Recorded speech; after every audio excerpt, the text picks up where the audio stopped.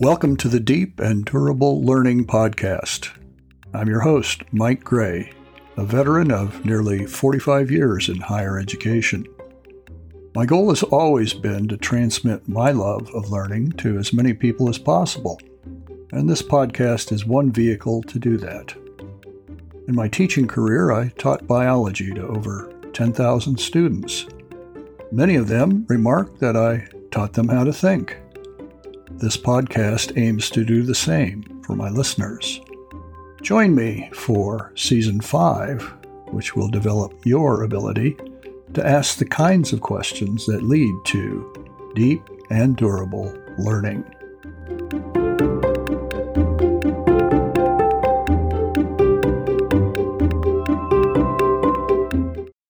In 3 podcast episodes earlier this season, I took apart the thinking process into 9 components, which are organized into 3 layers.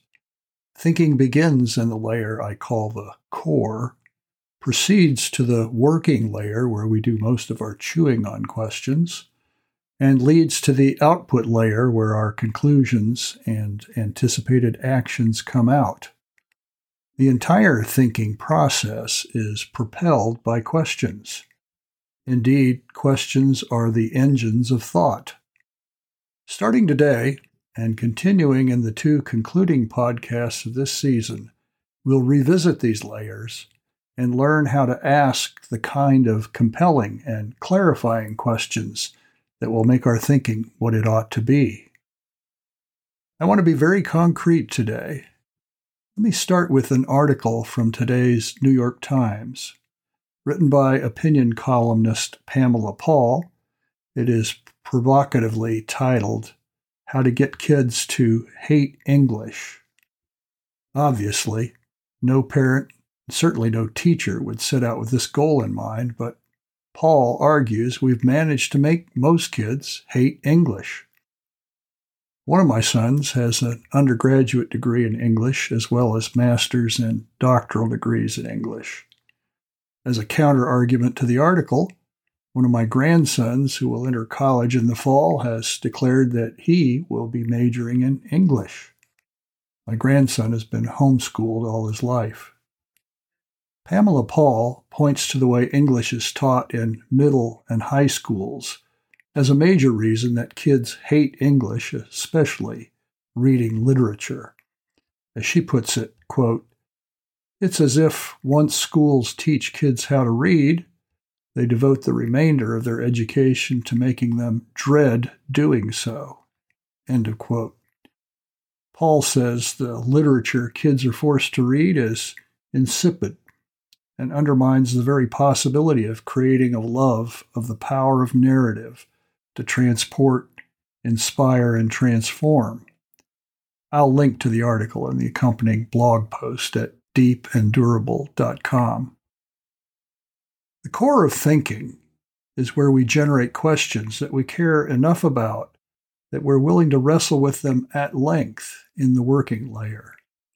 We generate questions to solve problems, whether problems of ignorance, conflicts between systems of thought, or practical problems of all stripes. We generate these questions from a point of view and with a motive. That is, what we are trying to accomplish through our thinking. Because formal schooling privileges answers, most people are used to accepting propositions without questioning them. This is a serious mistake. It makes about as much sense as fueling a vehicle that has no engine under the hood. Propositions can be valuable, but only to the extent that they provide fuel for reasoned argument. Questions are the engines of argumentation. The best questions are self-generated, but all questions must be articulated or thinking has no engine. Learning is not accumulating propositions. It is achieving understanding through grappling with questions. When questions do come up in written argumentation, most of us treat them as rhetorical and not as a summons to provide an answer. When teachers ask questions in live instruction, The students don't answer. 1, because the question is surely rhetorical, and 2, because the average teacher answers their own question within 2 seconds. This comes up also when Christians engage in so-called serious Bible study. Rather than wrestling with a passage and generating their own questions, the average believer reads the passage as propositional truth and then reads the commentaries to see what theological thinkers have written about it. More propositions. Even those who personally generate a few questions from a passage look to commentaries to resolve the questions rather than wrestling with the questions personally. This short-circuits learning. Commentaries should only be consulted after individuals have extensively grappled with the biblical writer's argument. Let's go back to how to get kids to hate English. The author confesses to a love for great classic literature that's no longer typical of students. This is a point of view, a perspective. You could certainly say this perspective carries with it a bias, as all perspectives do. The bias here assumes what was fulfilling and transforming for her is generally true. The great books or classical approach to the Western canon of literature has had many advocates over several centuries. One major question emanating from this perspective is, how can we utilize great literature to maximize the creative problem-solving ability of students? What other perspectives on this issue are there? There's the economic point of view, which emphasizes employability as the main rationale for education. So the question here is, does the English curriculum make it more likely that the student will be able to get a good job? This vocational pragmatism is a major driver of education all the way from kindergarten through college. The Common Core approach to education puts a premium on standardizing curriculum and getting as many students as possible to pass the related standardized tests around which the system revolves. Common Core advocates might ask, how can we produce a literature curriculum that we can get consensus about and that faculty can teach so as to consistently reach student performance benchmarks?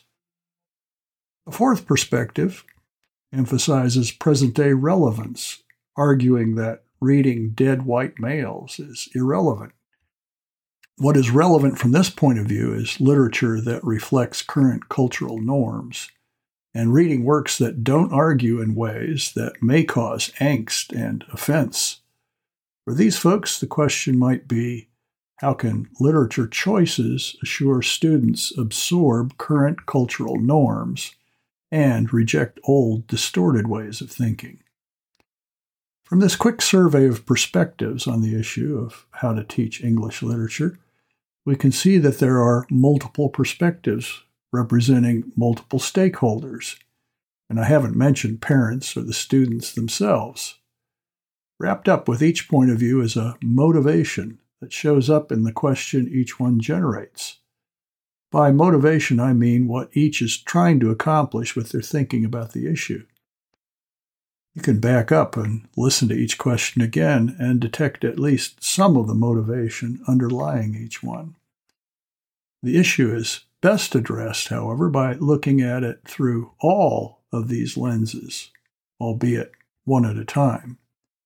I don't believe that all perspectives are equally valid, but it is important that our handling of the issue be multi-dimensional and not simplistic or overly influenced by personal experience. I think it's important here to circle back around to beginner's mind, the wide-eyed wonder and boundless curiosity you had in your early childhood. Cultivate that humble state of mind that wasn't afraid to appear naive. Cultivate the spontaneous inquiry that led regularly to the joy of discovering satisfying answers. Beginners can ask some really good questions. You don't have to be an expert to be qualified to ask. Expertise is often accompanied by the curse of not even thinking to ask certain kinds of questions.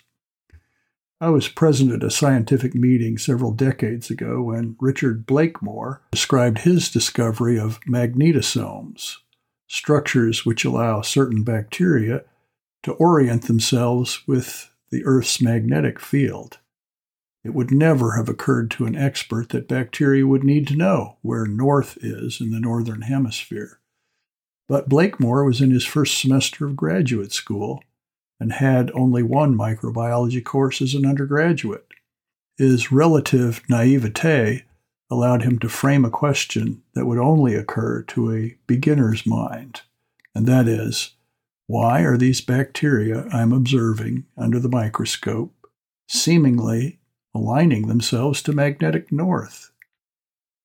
While we're considering the question-generating core of thinking, we should recognize that not all questions are good questions. Investing in the wrong question can lead us on a wild goose chase and waste precious time and cognitive energy. It is important to question your question. Is there a question that is more basic, that is, foundational to the one I'm asking? Is the question clear? Is the question logically connected to my point of view, or is it really derived from a different perspective? Is the question really looking for an answer, or is it loaded with presuppositions that reflect my certainty that my perspective is correct? Why ask a question if you already know the answer? The 4 questions I proposed a few minutes ago for 4 points of view on teaching English literature could be improved if they were reformulated. They are slanted questions that prematurely rule out exploring alternatives. The real question is bigger. The big question underneath all these specific questions is something like, why has interest in and facility with English markedly declined over the past 10 to 15 years? Starting a question with why is always a smart move. Ask any 4-year-old. Let's try to formulate the question about carbon dioxide I promised 2 weeks ago. This question will drive the final episodes of this season. I'm approaching this question from an ecological perspective as one trained in microbial ecology. Don't worry, you'll hardly notice. My motivation is to try to cut through the propaganda surrounding this issue. Propaganda which insists that anyone who asks questions is probably a skeptic, if not a denier. Asking questions without a pre-commitment to a particular conclusion is in fact inquiry in pursuit of deep understanding, not rabble-rousing. Questions don't come out of thin air, so a bit of background first to set some context. The EPA webpage that deals with greenhouse gases makes this summary statement, quote, "Carbon dioxide is the primary greenhouse gas emitted through human activities. In 2020, carbon dioxide accounted for about 79% of all U.S. greenhouse gas emissions from human activities. Carbon dioxide is naturally present in the atmosphere as part of the Earth's carbon cycle." End of quote. A few clarification questions will help us craft the right compelling question to sustain us when we get in the working and output layers. First, let's ask this question.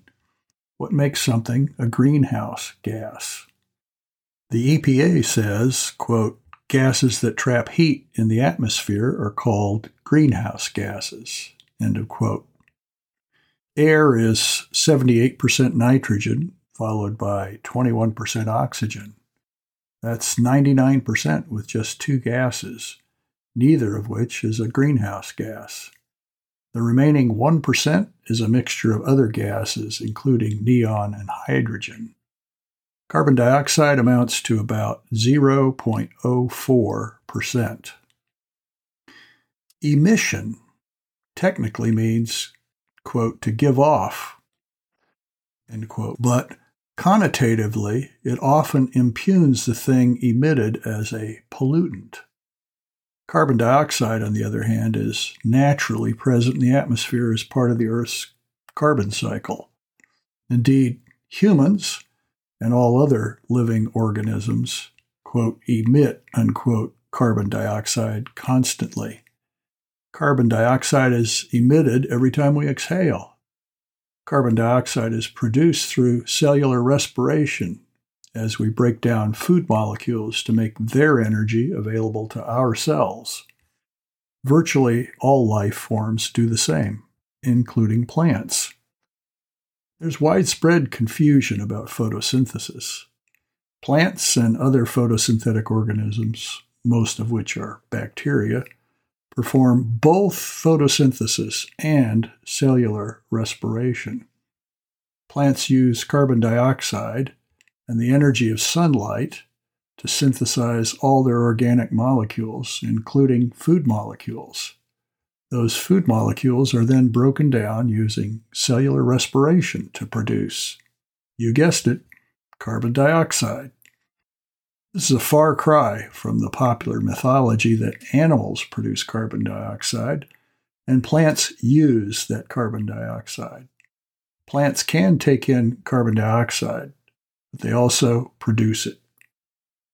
As a natural cycle, the carbon cycle cycles. It goes around and around as it was designed to do. Here's an excerpt from a video produced by NOAA, the National Oceanic and Atmospheric Administration. Quote, "What is the carbon cycle? Carbon is the chemical backbone of all life on Earth. All of the carbon we currently have on Earth is the same amount we've always had. When new life is formed, carbon forms key molecules like protein and DNA. It's also found in our atmosphere in the form of carbon dioxide. The carbon cycle is nature's way of reusing carbon atoms, which travel from the atmosphere into organisms in the earth and then back into the atmosphere over and over again." End of quotation. The carbon cycle is an example of a biogeochemical cycle. Practically speaking, this means that biologists, geologists, and chemists all have interlocking perspectives, which are all necessary to adequately explain how the cycle functions. There's much more that could be said in developing a conceptual framework, but I hope this simplified version will suffice as the basis for formulating our focus question. In the episode in 2 weeks on the working layer, I'll develop additional concepts. Since humans constantly exhale carbon dioxide produced from metabolizing our food, it follows that we are emitters of this greenhouse gas. Emission is inevitable. At about 2.3 pounds of carbon dioxide per person per day, the current population on Earth releases about 3 billion tons of carbon dioxide per year. This compares with 34 billion tons per year from burning fossil fuels. Despite these facts, most climate scientists do not consider humans intrinsic polluters. How can this be? Well, here's our focus question. Why is it pollution when we burn fossilized organisms and release carbon dioxide, and yet living organisms which constantly release carbon dioxide are not a problem?